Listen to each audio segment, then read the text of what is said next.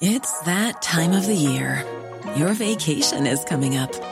You can already hear the beach waves, feel the warm breeze, relax, and think about work. You really, really want it all to work out while you're away.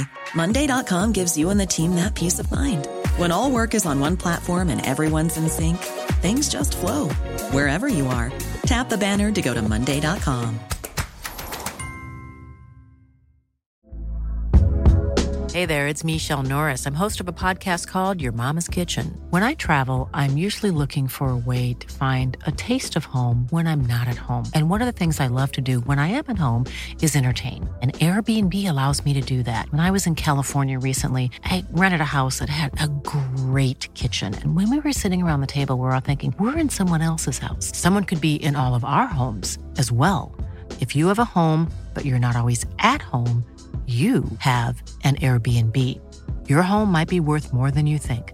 Find out how much at airbnb.com/host.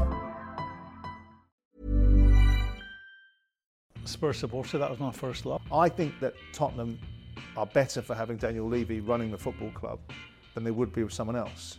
The brief of him going in there was to be successful and win trophies. He's failed miserably at that. That was a moment where you invest. You still have to win trophies, don't you, to be defined as a successful team. This expression, Spursy, do you think it's steeped in any substance? If I was involved with Spurs, that would hurt. I'm not sure why they call him Big Ange. Maddison. I met him in Portugal last year. He's a rascal.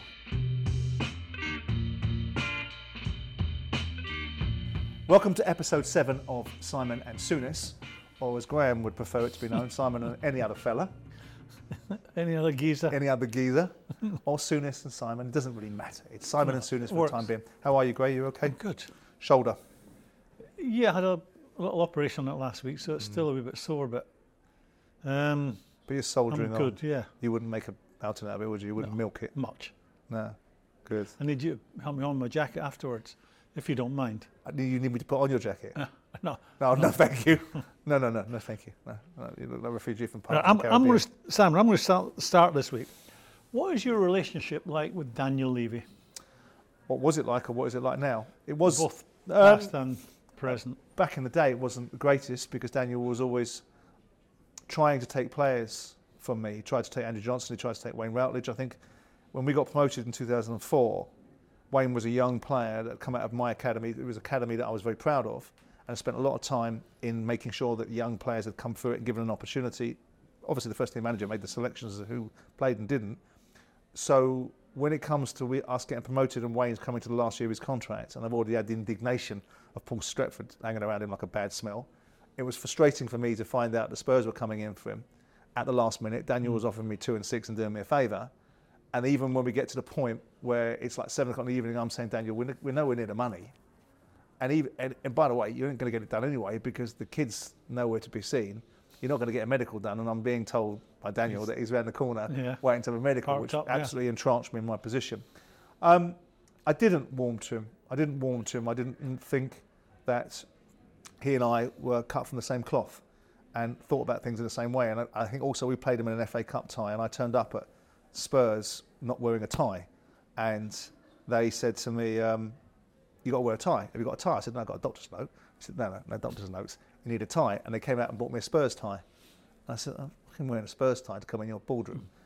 But as the years have gone past, I've grown to respect his position. I like him as a bloke now. And I respect, and I know that you and I differ because you look at him through the prism of you've been there forever and a day and you've won very little with them. Mm. But I don't. Do you not think, Graham, that they've been very, very close? When you look at the appointment initially of Harry, that took him to a certain level, and then on to Pochettino, and then you get back in that, and you've got Andreas Villas-Boas in the middle of that he gave him a lot of money. I think that Tottenham are better for having Daniel Levy running the football club than they would be with someone else. You asked me this question about Levy, why? Well, I think if the brief of him going in there was to be successful and win trophies, he's failed miserably at that. I think 1 League Cup in 20 odd years, is it? But being involved in a game where there's so much money sloshing around, and you're a London club, and you're a big London club, it's a difficult task to build a fabulous stadium. Although I will tell you, in my opinion, it's the best football stadium I know By of. a mile. And the training facilities as well. Well, fantastic. Yeah. But I think in terms of letting, or Have you met him? briefly once a long time ago, I What'd you make don't of know, I've got no opinion of him. No, there's a fella, he might be a great guy. But I'm just looking at, as a Spurs supporter, that was my first love, my first club. I think that in terms of winning trophies, they have failed miserably at that. You think he buys the players? Well, I think he's had an influence in his time there. Didn't John Williams at Blackburn have an No. influence over you? No influence He at would all? offer an opinion, but Right. it'd be my choice ultimately. Freddie? No chance. And I don't think that's been the case at Spurs either. I think there's a big say in who they've signed. It's a classic case, I think, of a non-footballing person making football decisions, and then I get it. Delegating can be a difficult job, but Alex Ferguson, the most successful manager in Premier League history, delegated really well. He didn't make, all the day-to-day stuff decisions. He delegated really well, and it worked for them big style. I just feel that in terms of football, there's been a near miss. Going back to the biggest near miss, final of the Champions League, that was a moment where you invest. Post that season? The following season. You get to the final. They spent nothing, did they? Yeah, you go again, and that's the time to invest money. So, yeah, business-wise, I think Spurs wipe their nose, don't they? More than that. Yeah, they turn a profit. Having 140 million. I think they're the club that was responsible for the world record profits. I think that might have been eclipsed now, but back in the day, I don't know. I think on this, the game's changing, Graham, isn't it? In terms of people's perceptive. Well, you don't have to win trophies anymore. No, you still have to win trophies, don't you, to be defined as a successful team. But given all the challenges going on around about financial fair play and governance and how football clubs have to operate now and building brand new stadiums. In boardrooms here in London, if Daniel Levy was to go tomorrow, he would be judged as a good operator by accountants and boardrooms in this great city we're sitting in right now, London. But by your average Spurs supporter, how would he be viewed? Yeah, I don't know, mixed bag. I mean, at the moment, because of Ange Postecoglou, we've got a great chairman because we've not fallen foul of financial fair play. No, fair enough. Because interesting, because I knew Sugar as well. Well, that was the next question. You come across him? Yeah. Alan Sugar? Yeah, I like Alan. I come across him in Marbella. I didn't used to like him. I did business with him years and years ago, back in mobile telephony, and he and I locked horns in a very unpleasant altercation. But I know his boys quite well. And Michelle, my partner Michelle, did The Apprentice and won The Apprentice and was his apprentice. So that would suggest that Michelle would be intelligent. And then Clearly. But then she ends up with you. Clearly. Well, just an observation, by the way. I think that intelligence is all relative, and if you're comparing it to the intelligence that I bring to the equation, it's all going to be relative, isn't it? But she had a funny relationship. Alan, sure. She had a funny relationship with Sugar because she went and did The Apprentice, didn't think she was going to win, went and did it a bit of fun, was already on 200 grand a year working in comms in Hull, went to work for Sugar after winning The Apprentice, and she was a madam on that Apprentice show, but won it, and then went to work for a job that there wasn't one. There wasn't a job, and she had to go and do a job for Sugar, and I think she's one of the few people in the world that's told Sugar precisely what she thinks of him. But I liked him, and there's always this thing, I mean, I like his boys, Daniel and Simon, and there was always this, I said something about players once that Alan picked up upon, which is I was asked in a media interview, what do you think about players, or do you care about players? And I said, I care about players as much as they care about me, which is a two-way transaction, which means if the players love me, I love them. If they don't like me, I don't like them. And Alan picked up on the precise meaning that I had, which was basically, I care about them as much as they care about me, which means about as good as they do their jobs. Can I tell you a story about Alan Sugar?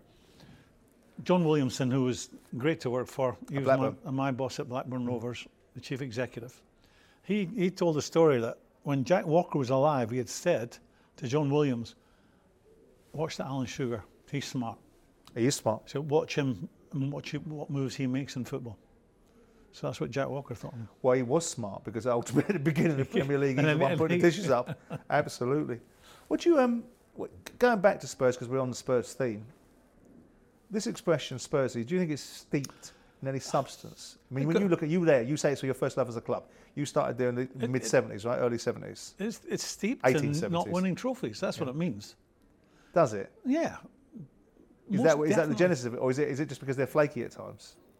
If you're flaky, what don't you do? You don't win trophies. There's only so many people. There's only so many things you can win. Yeah. But Aston Villa flaky? Well, Aston Villa, they've been flaky in as much as they spent time in the Championship. Yeah. They are. But you wouldn't think of them. You wouldn't say that Aston Villa are flaky, would you? No, but Spurs, going back certainly in my time in professional football, Spurs have been regarded as one of the big guys. Yeah. Aston Villa haven't. And again, for a team in London... I mean, this is the European champions 40 years ago. We're talking about Spurs. You've asked me why the word Spursy has been... Villa. The word Spursy is about Spurs not winning trophies. Is it? Yeah. And how long does it exist? It wasn't around when you were there, was it? Most definitely. It's a relatively new thing. Right. And the longer it goes, I'm not winning trophies, the Spursy name will always be used against them. And if I was involved with Spurs, that would hurt. Because it does suggest you a little bit... We're a bit lightweight. Yeah, a little bit milky, doesn't it? You get rolled over easy. Ready to pop the question? The jewelers at BlueNile.com have got sparkle down to a science with beautiful lab-grown diamonds worthy of your most brilliant moments. Their lab-grown diamonds are independently graded and guaranteed identical to natural diamonds, and they're ready to ship to your door. Go to BlueNile.com and use promo code LISTEN to get $50 off your purchase of $500 or more. That's code LISTEN at BlueNile.com for $50 off. BlueNile.com, code LISTEN. Hi, I'm Daniel, founder of Pretty Litter. Cats and cat owners deserve better than any old-fashioned litter. That's why I teamed up with scientists and veterinarians to create Pretty Litter.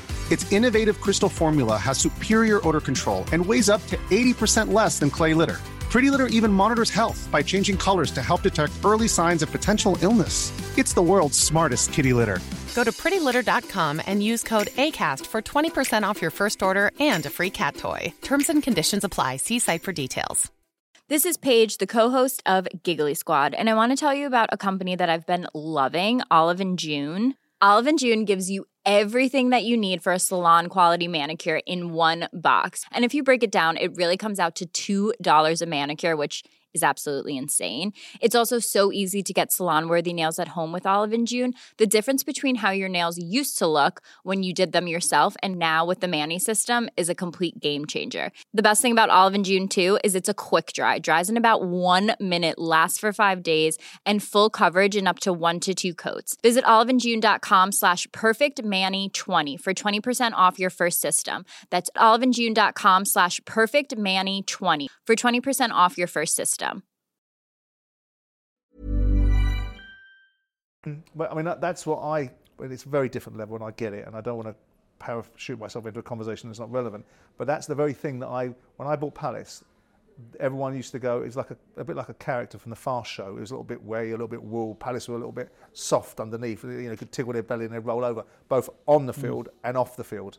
So what I wanted to do was, I'm having none of this taking off the field stuff in terms of what we do commercially and how we operate and what business deals we do and how we do it. And I remember watching the first time when myself and Steve Cobb never got on, but watching one of the first games, we got beat 5-0 by a non-league side. And it's a non-league, it's a pre-season game, but it's still embarrassing. And then we played Reading, and Pardew was the manager of Reading, and he had Martin Allen next to him.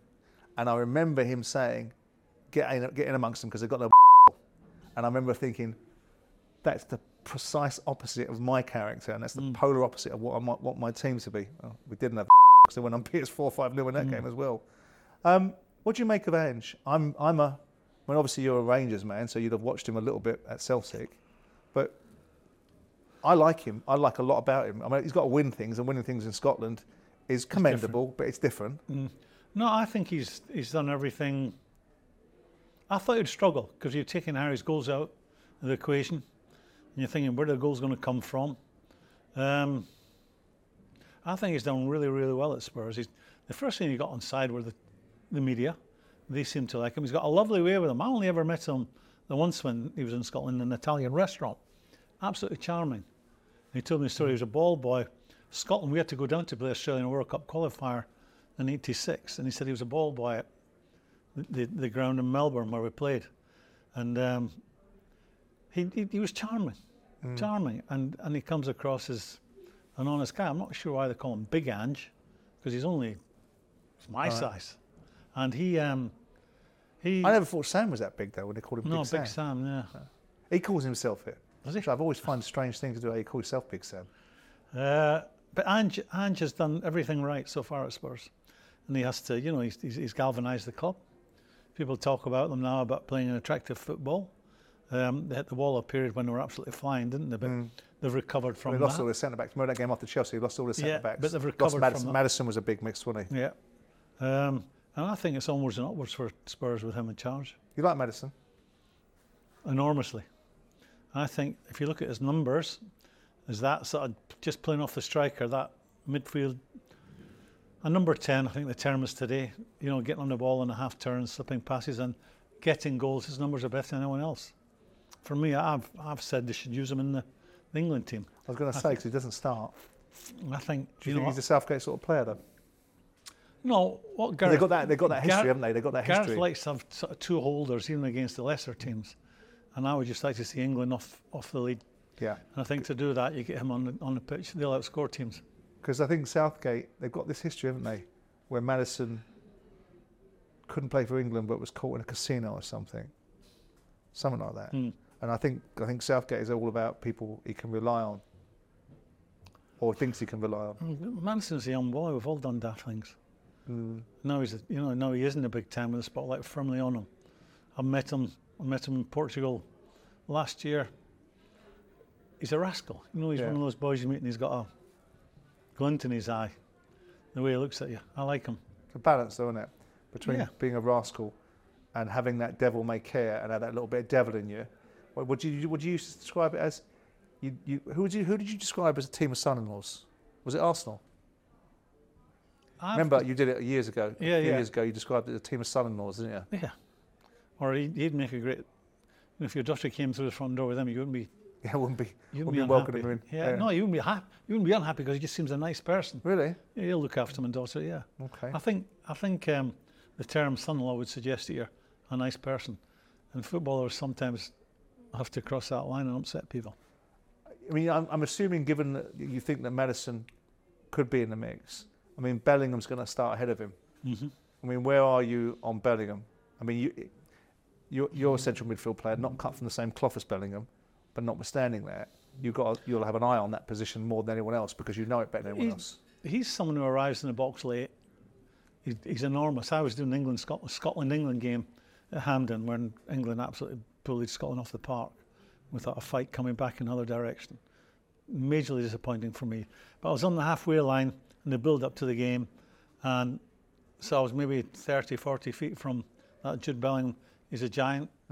His proportions are perfect. He's a great specimen as an athlete, and he's just a fabulous player who's a star already at 20, playing at the highest level, playing under enormous pressure to produce goods at Real Madrid, which he's done.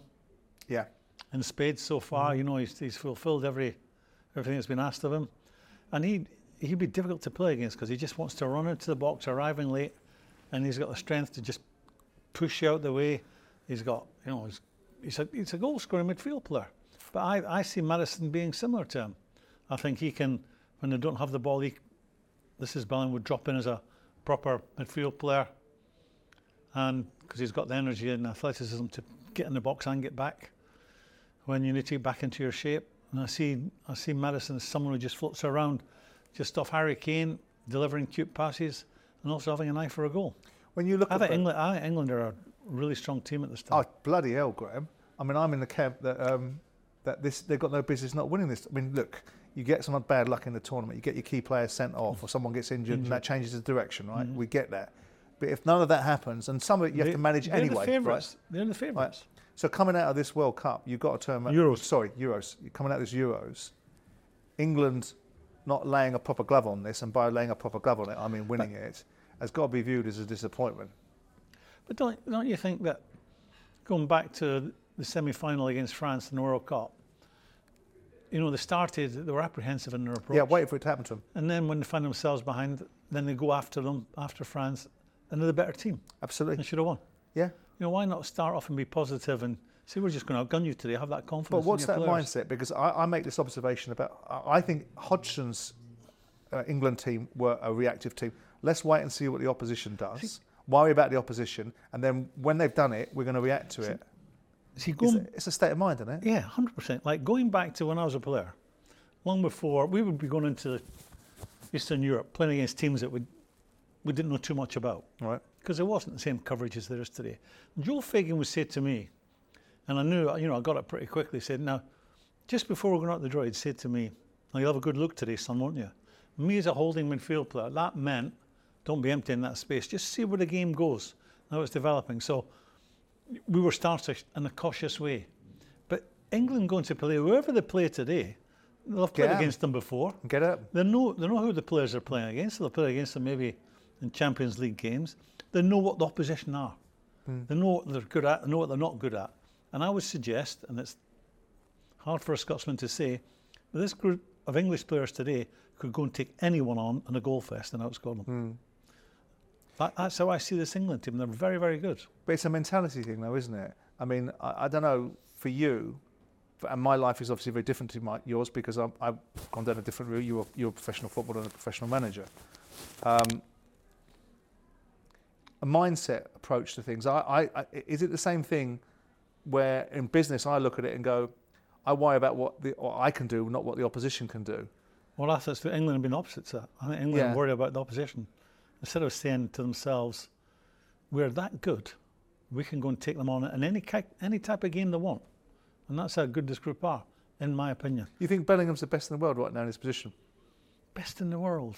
He is a fabulous player, but he's 20. I mean, it's how good could he be? When you've got this 6 months at Real Madrid, I'm not. Yeah, but he's smashing it, isn't he? I'm not completely convinced that it's the toughest Spanish league anymore. I'm not convinced it's the toughest Italian league or the toughest German league. But anymore. is it? Do you think it's the toughest Premier League? Because isn't it great? It is, yeah. Let me frame the observation. You're going to throw foreign players into it. No, I'm not going to throw foreign players into it. I'm going to throw where you're playing, irrespective of whether it's the toughest league, right? We know, and we've discussed this, you and I, hundreds of times, about playing in certain environments. And irrespective of whether that team is dominating the league, there still is in huge pressure by being a Man United player. Being a Liverpool player comes with an expectation. The price on the ticket is different than being a player at another football club.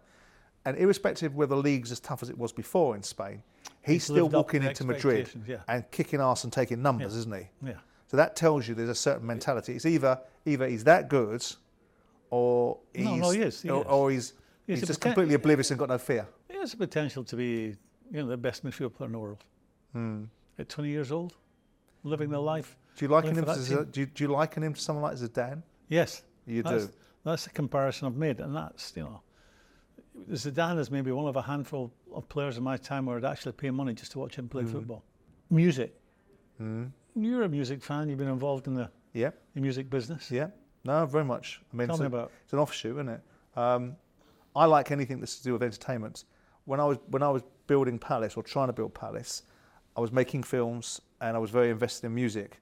And there was a band in the 70s that were pivotal in my young life called the Specials that I wanted to get back reformed, and subsequently did. And they went on and did 4 or 5 world tours. Football's become more.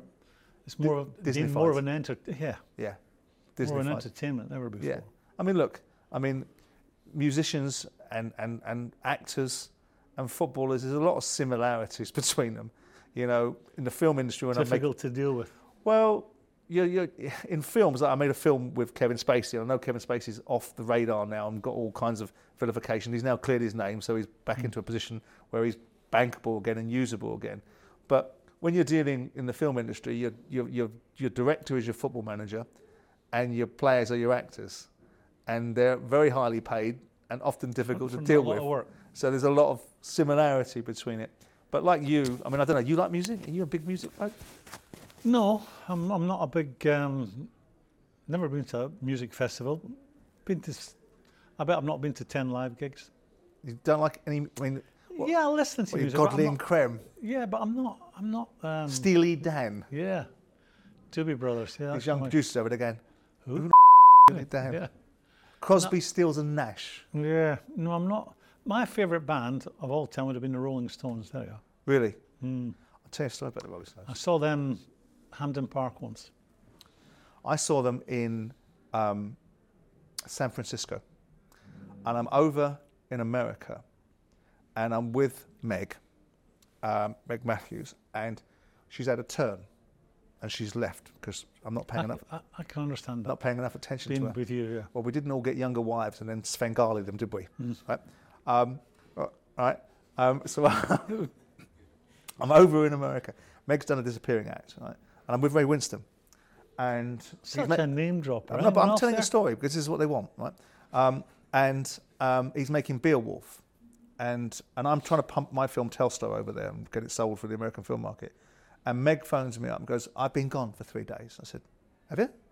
Oh, right. I was in Shutters. I didn't realise you'd been gone. She goes, yes, I have. And I'm over here with the Rolling Stones because she is godmother to Ronnie Wood's son, Jesse Wood's child. So she said, they're over here. Is that Joe? Is that Joe? Joe was Ronnie Wood's wife. His son, via Joe, I think, was Jesse. I was out for dinner, name drop. I was out for dinner with her just as bad then, a month ago. Right. So in the middle of my story, Meg saying, listen, they all love their football. They'd love to have a chat with you. So my immediate response was, I'm going to have a talk with these old farts. What am I going to have a talk with them for? I can't be bothered. You're on speakerphone. And they've all just listened to that little diatribe. I said, oh, really? I said, can I have some tickets for the concert? Can I have some tickets to San Francisco, which they gave me? See, I thought Mick was a cricket fan. And a football fan. Was he? Yeah, and a football fan. Right. We have exhausted our time on episode 7. Nice to see you. And you. And see you next time we're out.